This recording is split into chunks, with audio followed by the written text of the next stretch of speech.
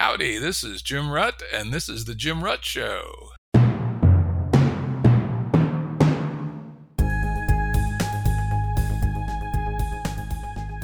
This is a Currents episode. Currents are shorter and less heavily produced than our full-length episodes and generally focus on a single topic. As always, links to books, articles, and organizations mentioned are available on the episode page at jimruttshow.com. That's jimruttshow.com. Today's guest is John Ash. He's an artist, and he calls himself, or at least has been known to call himself online, a qualia engineer. He produces works of art across multiple modalities, including, at least at a minimum, paintings and things of that sort, image art, and also music. And while I was plunking around today, getting ready for this call, I happened to stumble upon one of his albums, which I actually liked quite a bit. It's called Strange Hymns. I found it on Amazon, but I think it's also available on at least Apple Music. So check it out. Anyway, welcome, John Ash. Hello. I'm so excited and grateful to be here, and I have so many thoughts on my mind already. I'm looking forward to this conversation. I kind of, as I do sometimes, I sort of pick John out from a flow of tweets and engage with him a little bit. We've argued a little bit, all fun. And I said, I'd like to talk to this guy. And in particular, I target him for one thing I've become interested in, and I haven't really had a show dedicated to it. And that's the new, recently emergent AI art generating tools, things like DALL-E, Midjourney, Stable Diffusion, of course, and the new, I don't know if it's actually released yet, Unstable Diffusion, and who knows what else is coming.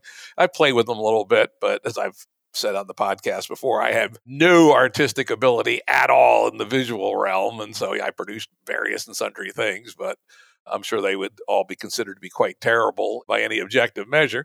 So I thought I'd bring on someone who does seem to have some serious talent and also seems to be a deep thinker and has played with these tools a fair bit. And so with that intro, John, why don't you tell us a little bit, very briefly, your history with the tools and your thoughts so far on what they represent? Well, I'm a machine learning engineer. I worked in natural language processing for like the last 10 years. And about 5 years ago, I just sort of saw the writing on the wall of where generative models were going. Essentially, the most common trope in like television regarding AI is that the last thing that it would be able to do was create art, was to create language or meaning. And for most people in the field who were seeing generative models form really low resolution versions of art, we understood that to be not true.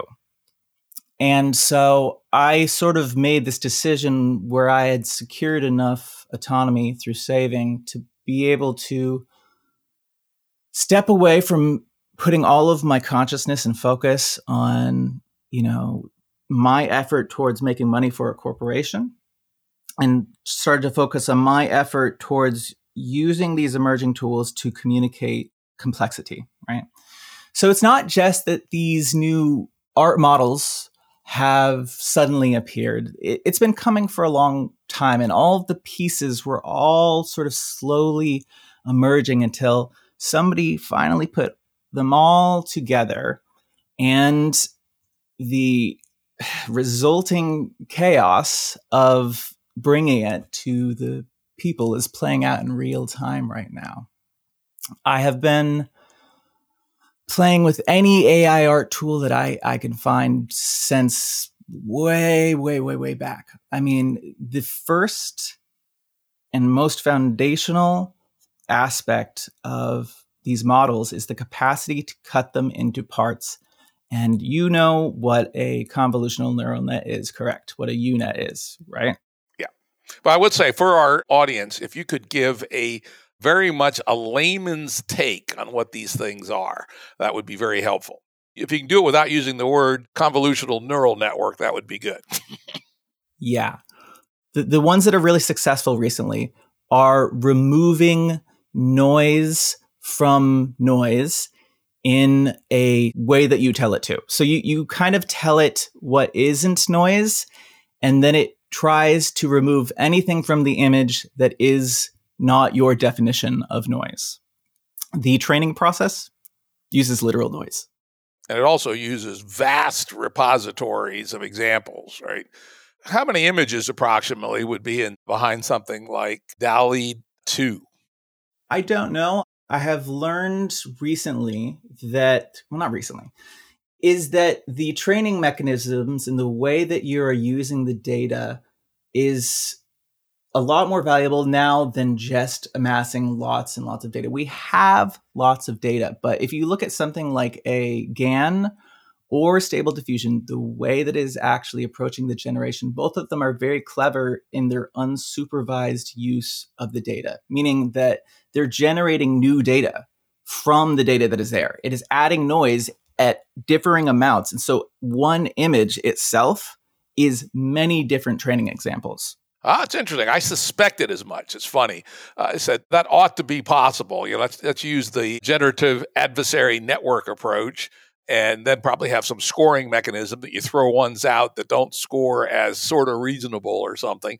But as you say, it does allow you to multiply your data set quite far if you're willing to throw enough computation at it. So I think that's probably enough for our audience. Lots of data in, AI, machine learning tricks. And then I guess the other thing I would put on it is it produces a static representation of all the data that has been processed into it. At least today, they're all static. And when one throws a prompt against it, it uses that as a way to, as you say, pull its knowledge of all art or everything that's in its database and the words associated with those images. Let's not go into the detail of how it starts with a noisy image and denoises it, but it essentially is able to extract from this deep static pattern something surprisingly close in most cases to the English language words you prompted it with. Sure. Let's add another metaphor. Imagine you're looking up at the sky and you see some clouds. Clouds are kind of like Gaussian noise. Sometimes you'll see things in the clouds. The model you might be saying is search out things that look like this in those clouds and change them to look more like that thing, and then do that again in passes. Yeah, that's the concept. So then let's get back on your personal journey and interacting with things. What was the first one you ran into? What was your reaction to it? The first thing that we had available was style transfer. And the first useful iteration of that, I think, was Prisma in about 2016. Style transfer took individual images and captured the essence of their paint strokes in it, and then would reinterpolate an image with those paint strokes. So the cover of Strange Hymns is one of those first AI practices. They were only 480 by 480 pixels, so it wasn't enough to do the whole thing. But what I did is I rendered a concentric wave, and then I sent that to the Great Wave, that painting of the Great Wave, the Japanese painting. And it deconstructed the paint strokes from that and then reconstructed that image with those paint strokes. Then I took that 480 by 480 pixel thing and I gave it to a human. And I said, reinterpret that through your mind. And it gave me a much higher resolution version. Now, I don't necessarily need a human. I could just load up like Topaz Gigapixel AI and I can take like something that's 1,000 pixels to, a full wall image. It's still a creative process to get it to do it right, but we've really rapidly increased our capacity to manipulate patterns using these tools. And what did that feel like? Had you been a visual artist previously? I know the oldest stuff I can find of yours is audio. It feels integrative to the extent that meditation is. That I think we all come with some specialization in our brain. And just by our lives, we attend to different parts of things. Some, try to push their body. Some try to use their left hand, even though it doesn't naturally come to them. And so when I started to be able to integrate the images that were in my mind and see them outside of myself, that started to integrate my understanding of the world. And which is why I think it's a really healthy process for people who don't make art to just play with them, because you might have something you want to say that you can't say with words. And now you can. And that's how I've been using it recently, is to construct new memes or complex things that I've struggled to say, like generating a sign that says truth sale in front of a shop. I'm trying to say to people this idea that we need to pursue knowledge independently of knowledge that makes profit. And when I say that, it makes people angry for some reason. They think I'm attacking money foundationally and saying we have to get rid of money. And I'm saying we are really focused on profit. If we can be focused on knowledge in addition, knowledge that doesn't have any like sugar in it, like just knowledge just for the sake of knowledge, then we sort of rebalance our society. And I've had trouble saying that. And when I say it in words, people often don't really get it. But when I started to be able to generate images and then start talking at the same time, they see the image. And so there's a visual association with the semantics. And suddenly they are able to understand this complex idea that I've been holding in for 5 years that I could never get out before. So it feels like growth. Of course, the other thing is it is a transformer of sorts, right? It takes a higher order thing that's in your brain, which first goes through a lower level resolution when it gets turned into an utterance, let's say language. And it was interesting. We don't know how the brain actually creates our utterances from our pre-utterance model, but it's doing something quite interesting and does it very rapidly. And then you take that utterance and turn it into art. And again, that's a transformer. It's got to be lossy to some degree. And yet, as you say, in some ways, it allows you to communicate people you wouldn't be able to otherwise communicate to. What's your thinking about that lossy chain that ends up nonetheless being quite valuable? The lossy chain is a funny example because the way that stable diffusion models work is a Markov chain of noise. It's a literally Markov trace where the steps are for denoising. And my work in Cognicism, it was really based in information theory and the notion of trying to send a signal over a channel with conversation or with making art, though often when people are making art, they don't want to particularly explain it, whereas when you're communicating, people are much more willing to explain it. It has enabled me to see how much loss there is, how much in conversation when I talk to somebody, they're not really talking to me, they're talking to their neocortex and a simulation of me that is formed from parts, like the little convolutional filters that are learned by the image models. Like they construct a version of me and render a version of me and interpret my words through that version of me. And I see that very clearly now when I interrelate with a lot of people because I have these concepts of the latent space, because I have these analogs in machine learning that do similar things to what the human brain is doing, although through different mechanisms.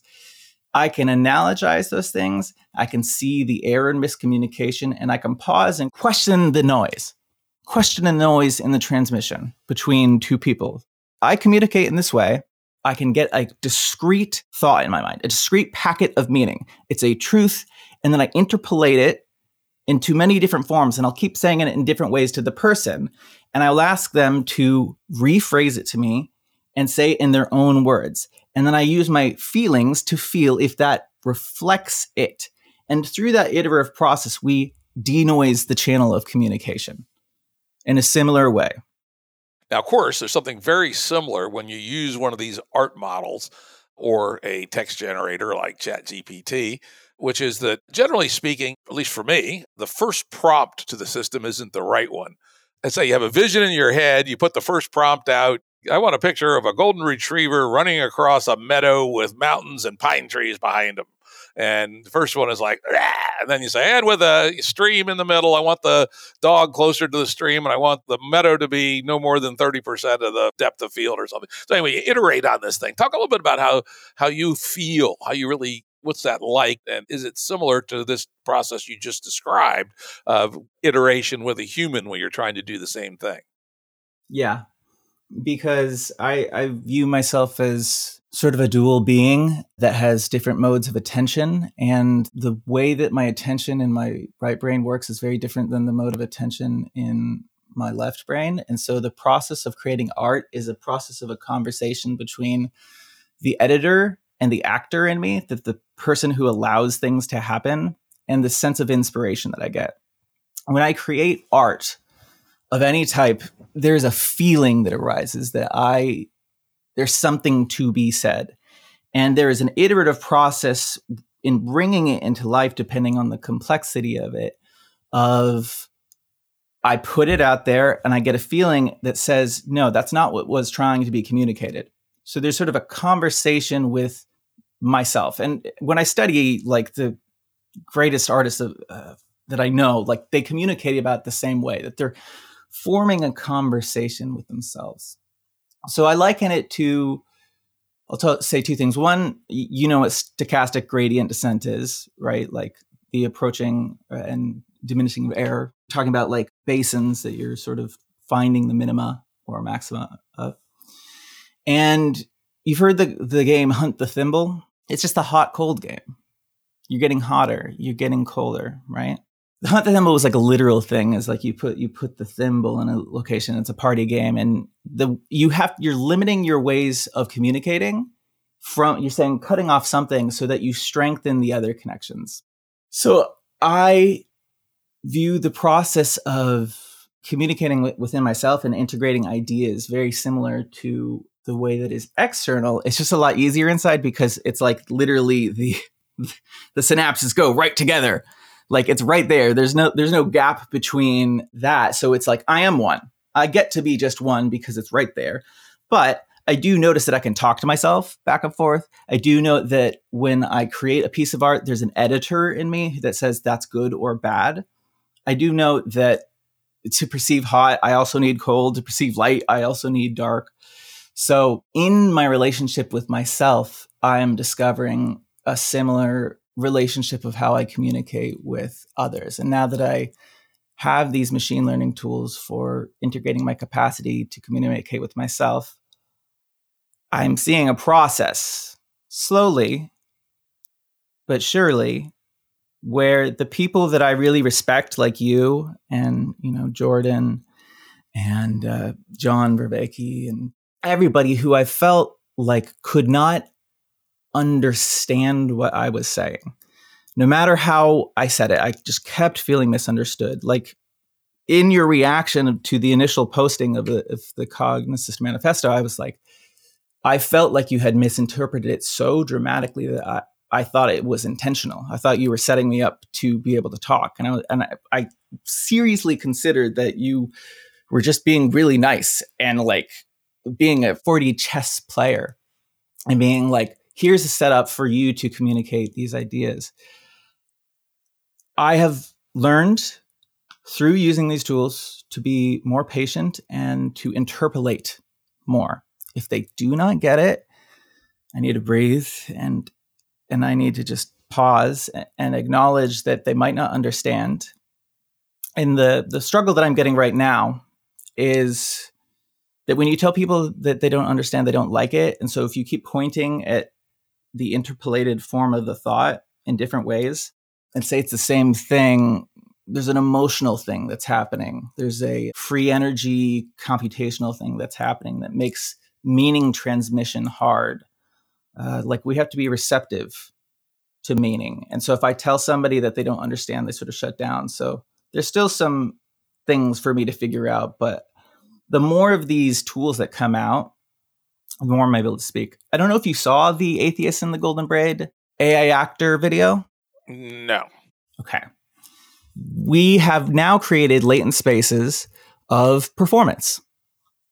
Vocal performance from narrated books. There's a massive story reading corpus of people just performing the words and their breaths and their emotions. And we can learn a mapping between the semantics in the words and the rise and the fall of the emotional performance that the person gives. So I would encourage anybody to go listen to The Tale of Atheus. It's on my YouTube under just like AI actor performs, something like this. And it sounds so much like a human. And I left little errors in it intentionally so people would be able to guess that it wasn't. But it sounds so much like a human. It's so emotionally impactful. It's so connective that I'm able to say something with a fake voice that I can't say on my own. And it's like this British dude. He's like very, very, like proper. And I'm just doing like a really bad lower British. It's like in my brain is just whatever. But The point being is that I can now use these voices to say, there's this story I've written, express it with emotional valence of this person who has trained and refined their capacity to communicate through the prosody of performance. And so is that a tool you created, or did you use a off-the-shelf tool to do that? Play.ht has these ultra realistic voices that they just debuted. They are not calling them actors. They're not calling them performance, but that is what they are. You can literally just give performance directions. You can say the next thing this way, and it will. Wow. That's worth checking out. I want to jump back a little bit here because we had a couple of analogies, but I think we missed one in the middle. You talked about having an idea in your head and trying to communicate it with somebody and then having some iteration as you tried to get the image in their head to be at least a decent lower res version of the image in your head. And we talked briefly about prompt engineering, I think is the term that's come around, or iterative prompt engineering. And then actually, let me add a third one because of your history as a creator of musical art. Presumably, you are a practitioner of the art of songwriting. I have by chance gotten to know some songwriters over the years, and they're really good ones. Every once in a while, they just drill one, right? But sometimes they'll work on a song for 20 years, iteratively. In that case, they're working with themselves, but they'll sit there at the piano or with their guitar or whatever their preferred medium for exploring songwriting, which is sometimes not the same as their preferred medium for performance. And they'll iterate with themselves.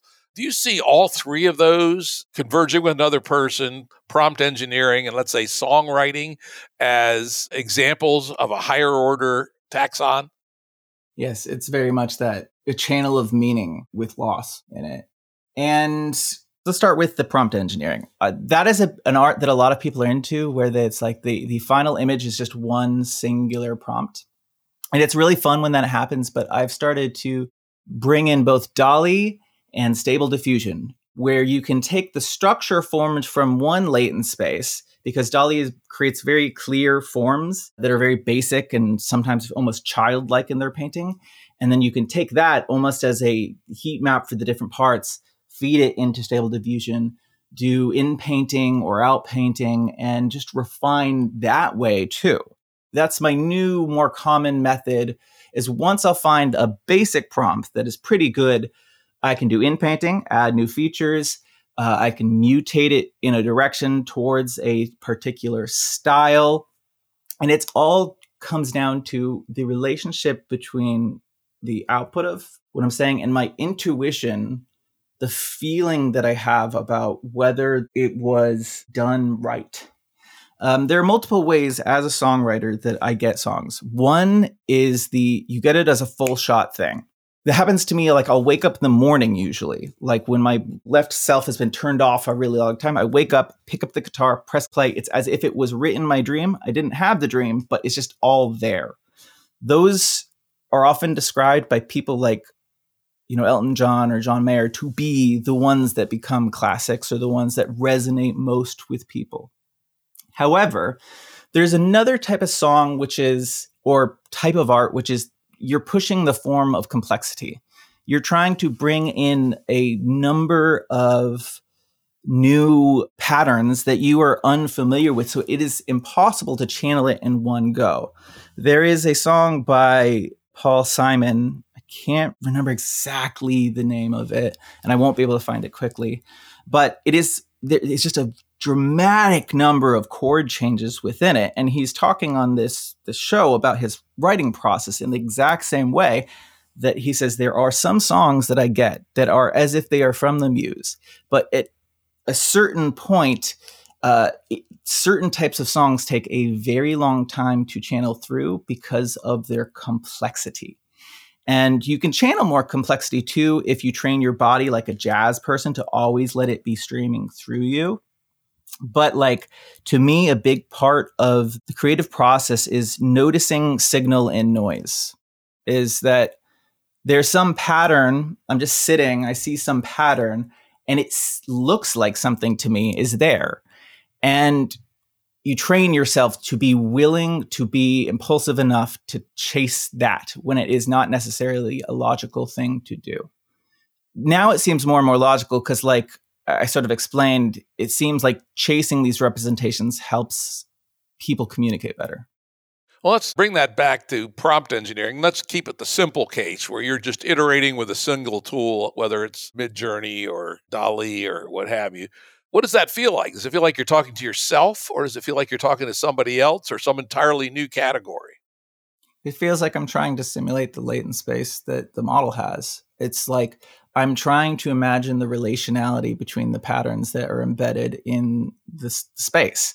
Like a latent space, that static space that you described that things are drawn from, it places patterns near each other that are semantically related so that when you draw something from that space between 2 points, it seems like it's in between those things. We can't see that space. It's called latent for a reason. So the iterative process is trying different words and seeing how them in relation to each other affects the output, and trying to visualize in my mind, how are the patterns organized in this hidden space? And then once I have that in my mind, then I can generate something easier. Yeah. And just for the audience's sake, how many times might you iterate, if, again, let's stick with the simple case of working in one tool, before you find a piece of art that you think is worthy of sharing with the world? A gross number or a range even. How many iterations of prompts do you go through to get what's in your head out? 1 to insanity. Like when you're inspired, you're like, boom, got it, boom, got it, boom, got it, boom, got it. When you're fighting yourself, you are just like, you feel like there's something in your head, the model will not output it. And there's a trick to do that for the listeners, the CFG scale, which is the classifier-free guidance, which is the guidance at the rendering step. If you increase that, then if the pattern is less common perhaps in that latent space, you can increase the likelihood that it's going to be manifested in your output. But, sometimes you eventually have to give up and say, this pattern's not in here. I tried to render a Klein bottle for Matt Perkowski in any form, and it's just not a consistent enough pattern to learn. And I would have had to introduce a new label, which you can do. You can just get a bunch of Klein bottles and say Klein bottle as one word, and then it will be able to bring that into the latent space. It's just, we don't have easy tools for that yet, but we will in the future. Indeed. Yeah. So, 1 to, crazy. That makes sense. Again, my limited playing with it, seldom for me is it 1, being, not a naturally visually artistically inclined person, but sometimes it's 2 or 3. Put Funkasaurus Rex painting into DALL-E. Every Funkasaurus Rex is amazing. There are some phrases where it's like, how is this always there in latent space? Yeah. And then other times I'll spend 20, but probably no more than 20. And I'll just say, all right, it's not there. Or I'm not willing to chase it that far. So it's good to hear that there are some people that go well beyond that even. Another very interesting thing to me in these art tools is how easily and reasonably well they do stylistic interpolation. So you can say, give me the picture of a dragon from Game of Thrones in the style of Cezanne or something. It'll do it. Talk a little bit about that, the fact that it's captured style by name and is able to interpolate, a prompt that you give into that style. I mean, we can point to the thing that it tends to be generally bad at, which is changing colors as being a distinct thing from changing the structural patterns. And if you think about it, it's a denoising model, so it's going to basically form structural patterns from the noise. And, most of the diffusion models are functioning at this pixel level. The key thing that's different with stable diffusion is they use a latent space, not on the actual pixels. They're using a hidden representation, adding noise in that space.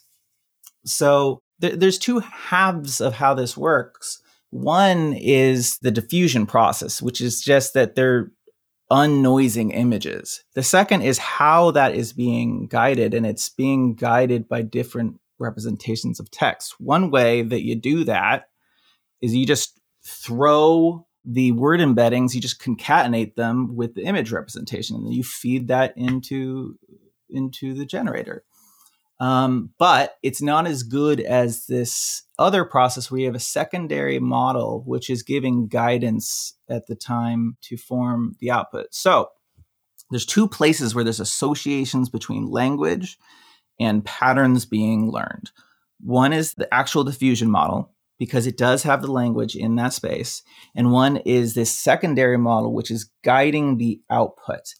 The secondary model, the clip model that seems to do really well, is a transformer model, similar to GPT, but it is part of another. It's basically trained associations between, it's scanned the whole internet.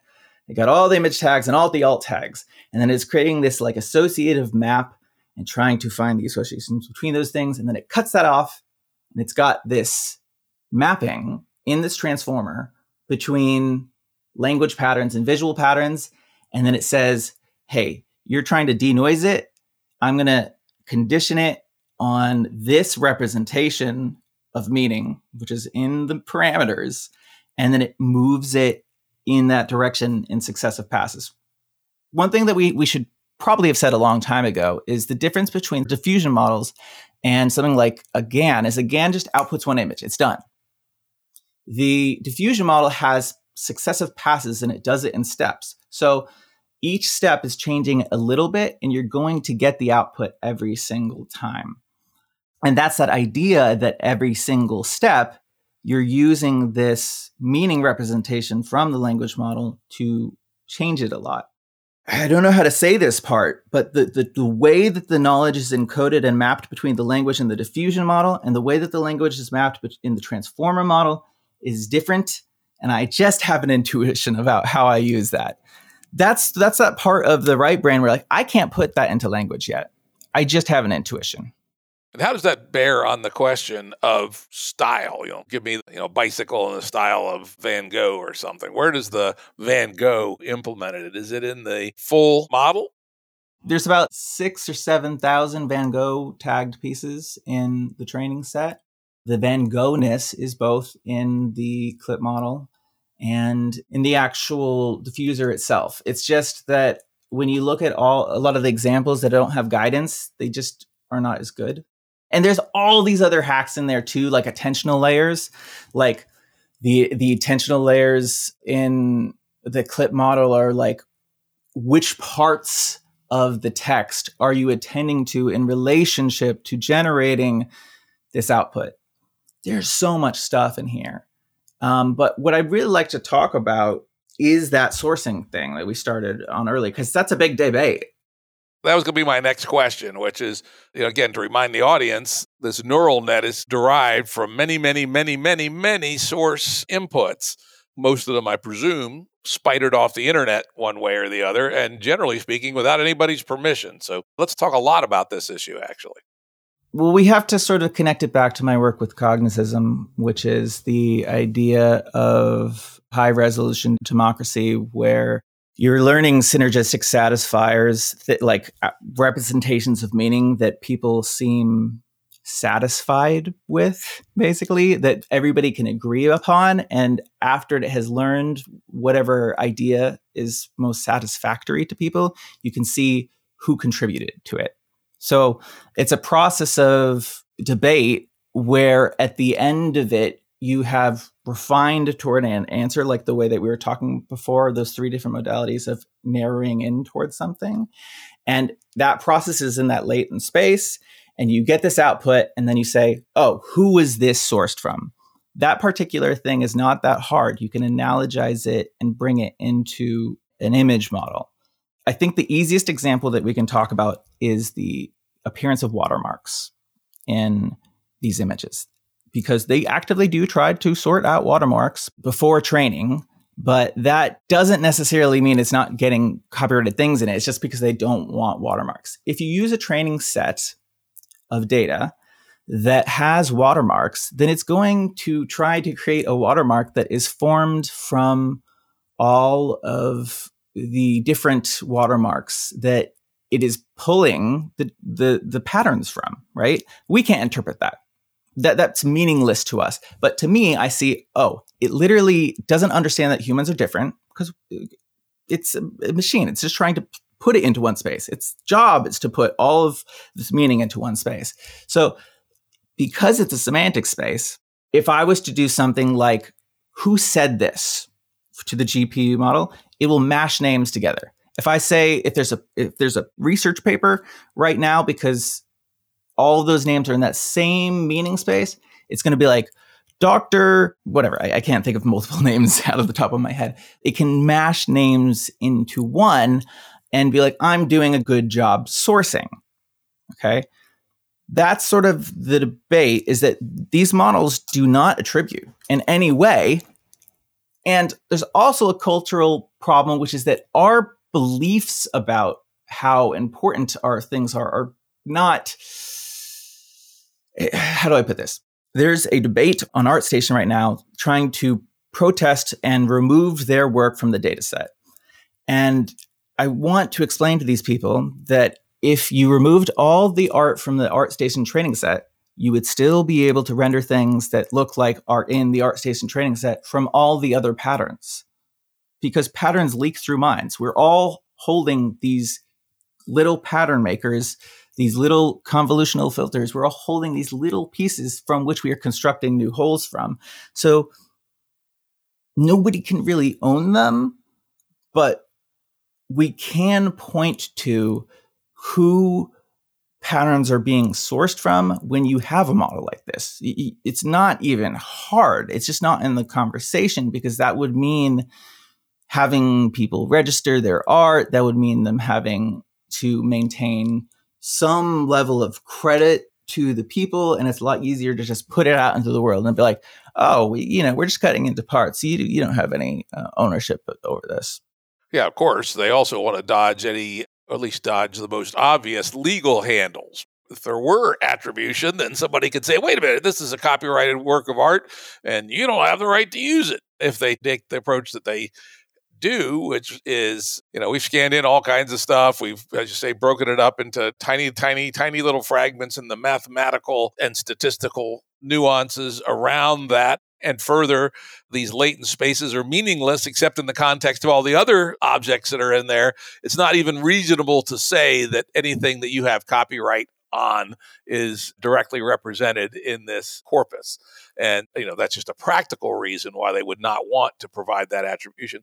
Though, along that same line, I did communicate with OpenAI a week or two ago saying that for ChatGPT, I thought it would be hugely valuable if you could have a version that provided footnotes. And they said they're working on it, which would be quite interesting.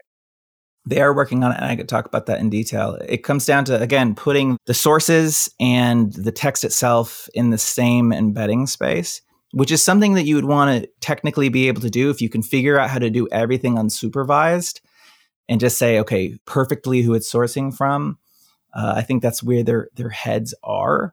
The simple solution is that, like, you have the words, and that's the meaning. And the way that it figures out sources is just because it's in the text itself. If you move the sources into their own embedding space, where, like, for example, each word token exists within a word embedding space, you have each source, each artist, each person is registered within that embedding space.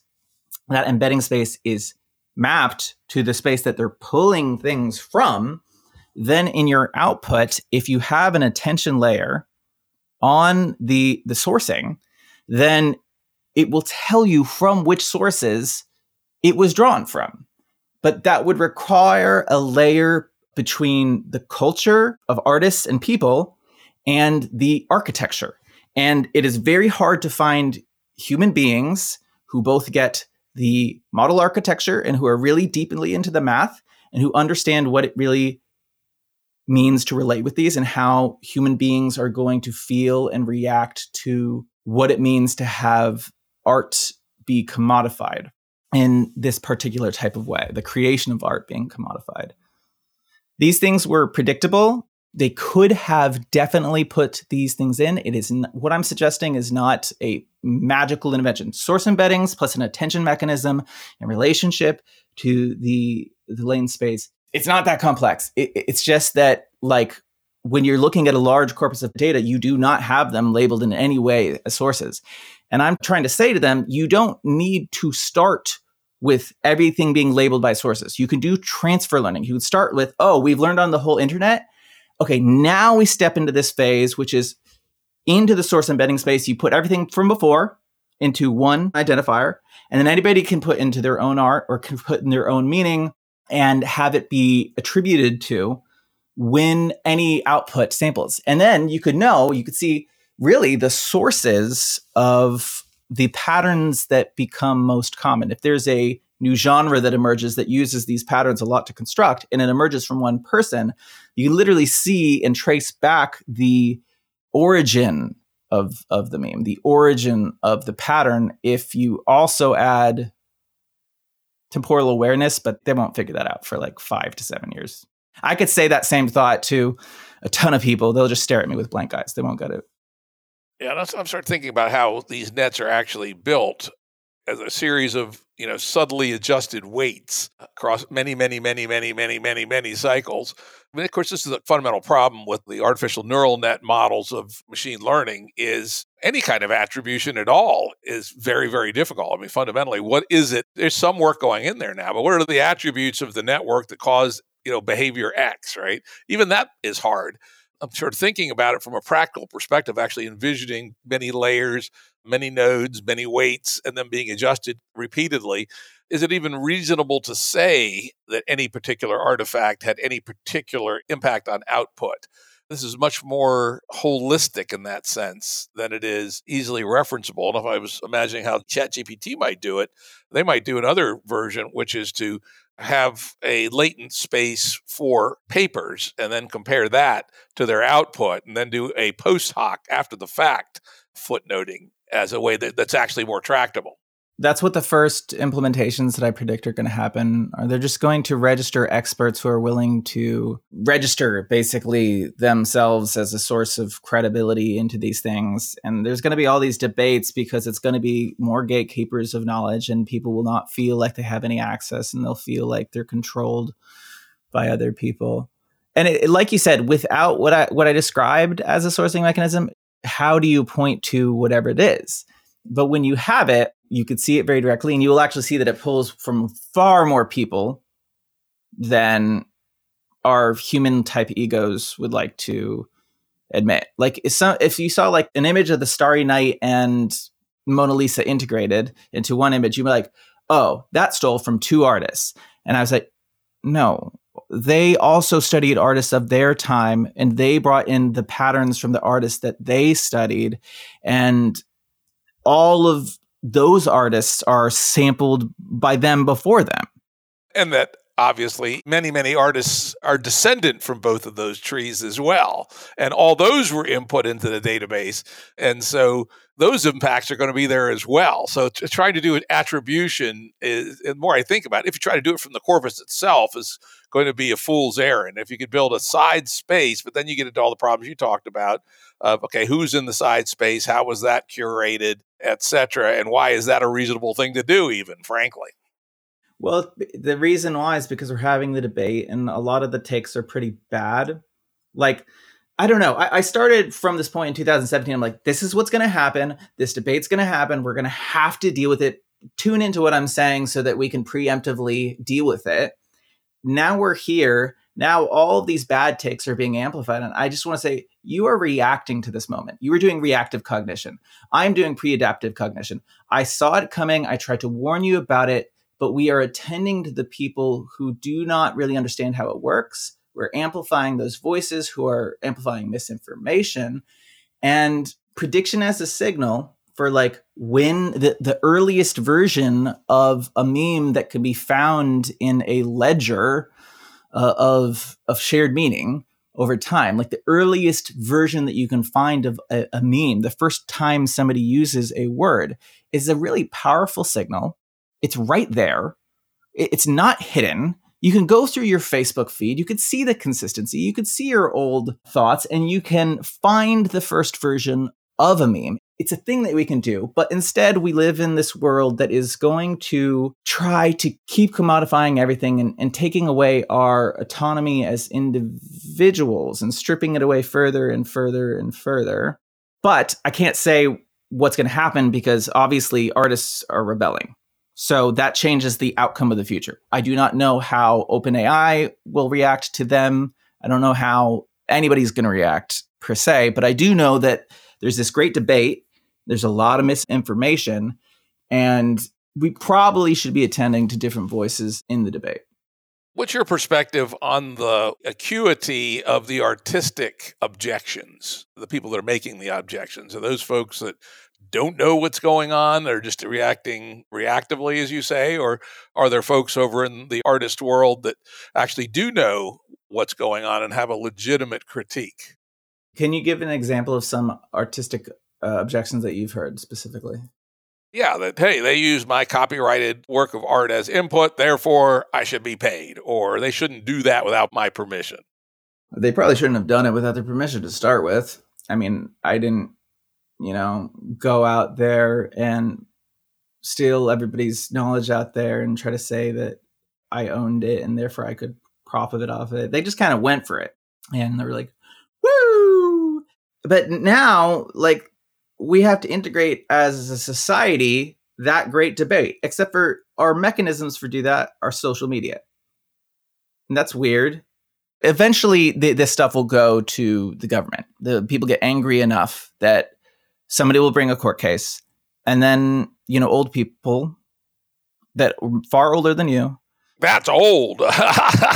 Will essentially determine it. And I'm not saying that the elderly don't have wisdom. They obviously do, but we're also dealing with a set of patterns that has only been invented basically in the last 10 years. And you're asking people who grew up and have lived their entire life without those patterns to assess what we should do with them. That's sort of a hard problem that we have to deal with right now. And what is going to happen is the debate is just going to boil and boil and boil about ownership, and the tools are going to get more and more complex, and people will be able to do more and more. Have you seen The Congress?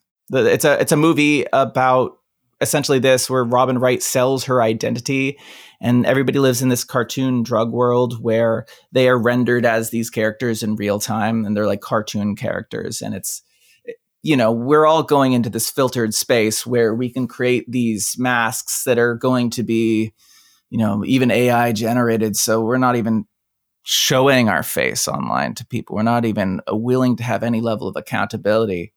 We'll hide. That's one potential future. Yeah, that's one future, and we're not one that I necessarily think is a good one. As you and I chatted about in the pregame, the idea of full spectrum skin in the game has historically proven to be a useful model. Now, that is historically proven. It may be that there are other models in the virtual realm which can provide the benefit of full skin in the game. But I look very, very carefully at the proliferation of anonymity and pseudonymity and things like virtual avatars represented as if they are you. And of course, now they can be good enough to look like they are you.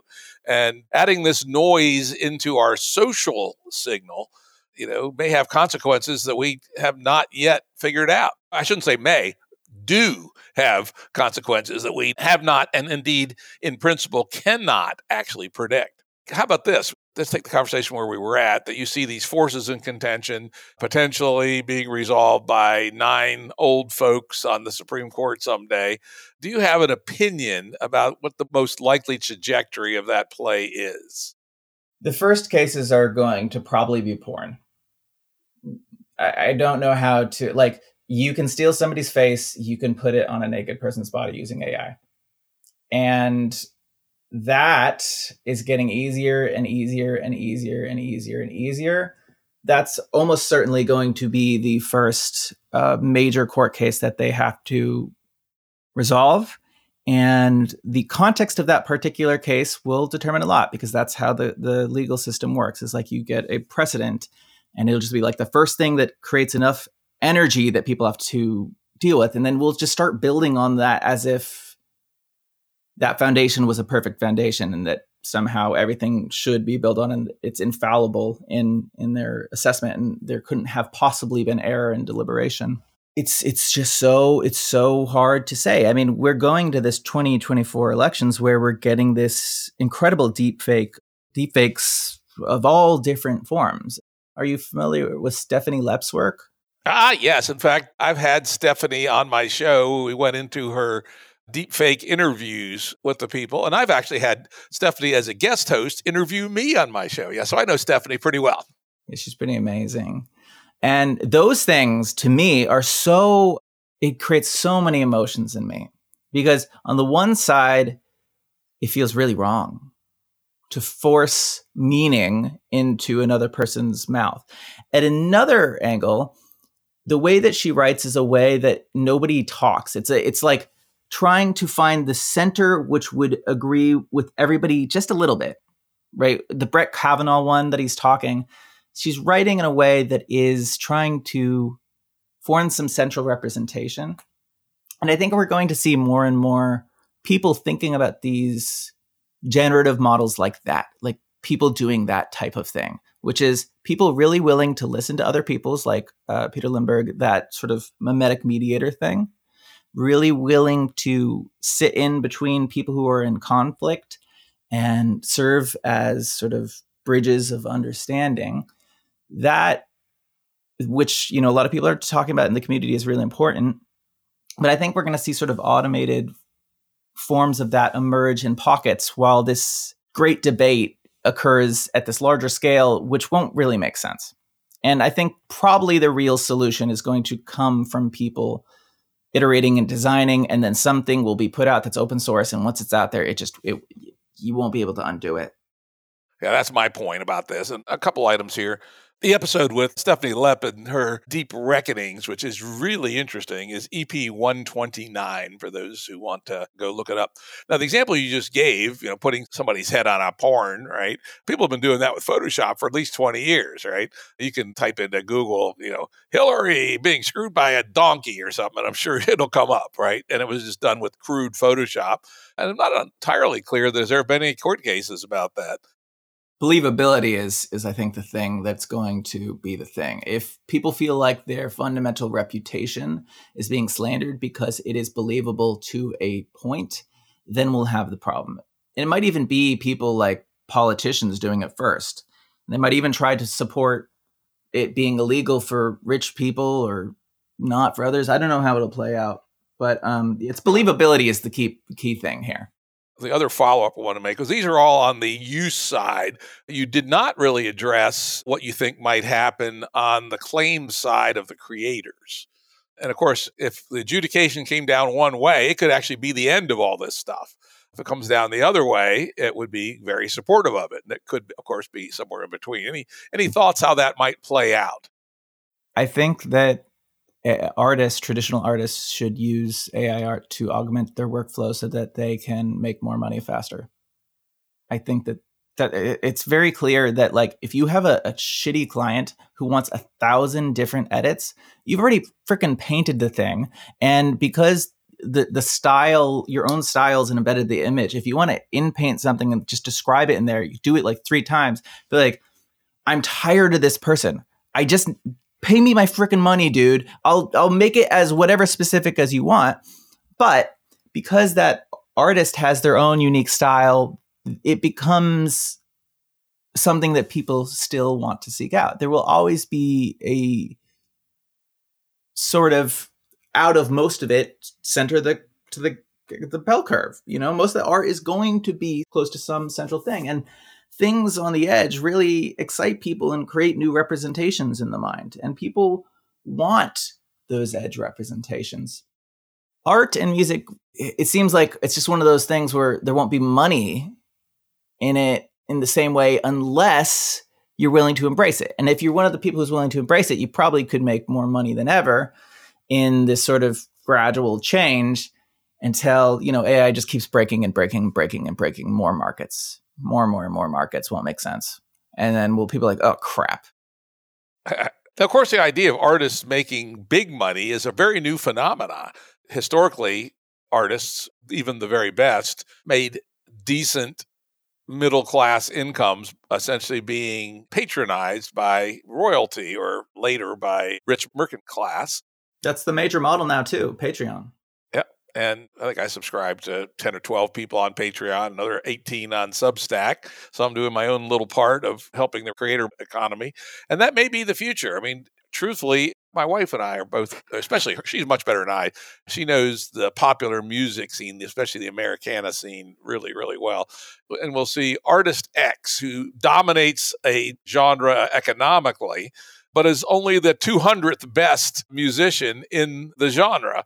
And so, in some sense, breaking down these winner-take-all economic games, generators essentially, that end up as winner-take-alls, may actually be a good thing for the art community. Maybe more people will be able to make a modest living, let's just say make a living doing art, if there wasn't this runaway tendency to winner-take-all. Yeah. I don't necessarily know where every aspect of the future is going, because the reactivity of humans and their will to change the outcome of the future is real. Yeah, of course, agentics makes prediction even harder than it otherwise would be, right? I'm of Matt Perkowski's sort of belief that the further you stretch it out, it's like you're trying to, you throw a rock in the water and you're trying to say, I predict in 100 years there's going to be a wave. That doesn't make sense. But, we can just make general understandings and interpretations about human behavior, and we can make general predictions about money and where there will be money, and we can make general predictions about what happens when people's livelihood gets taken and the level of anger and reactivity that emerges from those. So we can guess a few narratives that are going to play out in this, and we can also actively communicate about better ideas and preempt basically what the debate will result in, which is probably going to be some centralized authority or some thought police, which is already kind of what is happening with these models.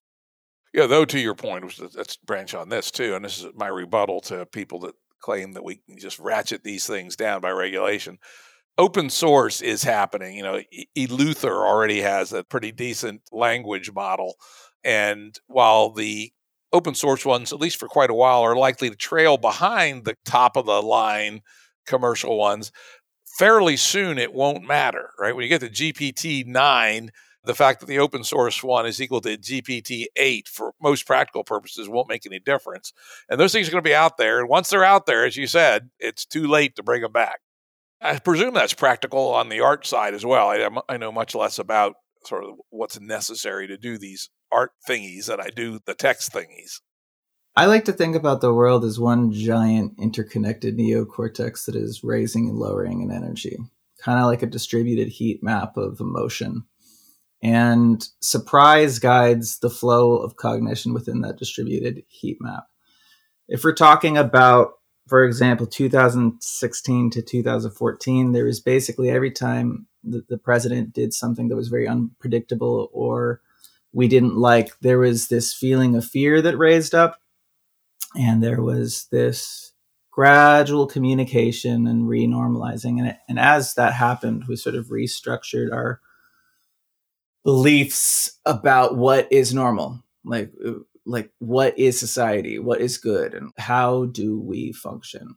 So that's what we're headed towards, is that you go into this next 2 years, you have this election where you can have propaganda bots, which is my biggest fear, the persuasive bots that seek you out, who are, trained on the beliefs of a political party or something. They find susceptible people. I mean, like a terrorist group can find a susceptible person, like stokes their frustration, stokes their rage, and radicalizes them. That's a real thing that can happen. And then I've been trying to communicate for the last 5 years, like, this is avoidable. You have to be proactive. And I can explain to you how it's avoidable.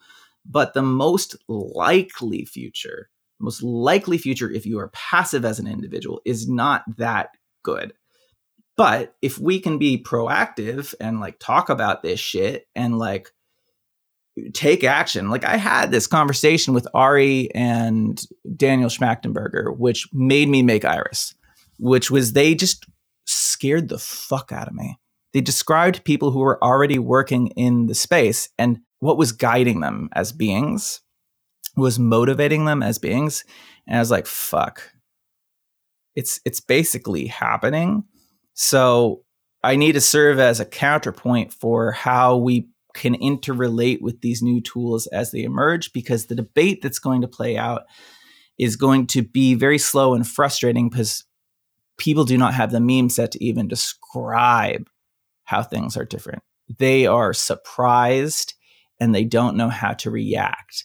And when you have something that's sending you a voice message that has this natural emotional valence and is really trying to change how you feel, people are going to be like, we have crossed the line of what spam is and what forced mimetic manipulation is. And there will be a breaking point because we can't just be beings of constant manipulation. Like I want us to own our cognition. I want us to be free and be able to direct ourselves and not always be attending to some global bullshit that is designed to attract my attention. And it seems to be the dominant paradigm that we're all fighting for attention because that's how you sell things to people. That's how you get the most valuable resource, which is money.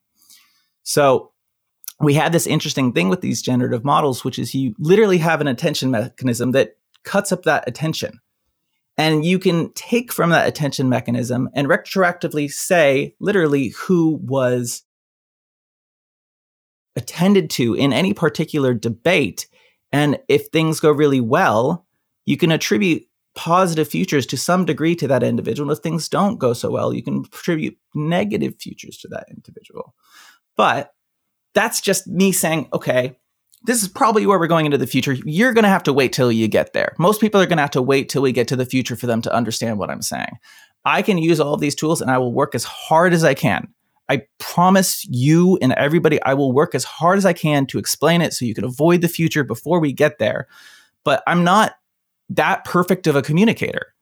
Like I try, but when people specifically ask me questions, when people reach out to me, it's a lot easier for me to express these things, and people trust you. You are an important mind. Most people do associative trust evaluations. If a person says a person is safe, then that meme set becomes safe. That's a very basic and tribal mechanism that works when you only see 100 people. And of course, now it's generalized so that if you're Joe Rogan, you're pinging 10 million people. Yeah.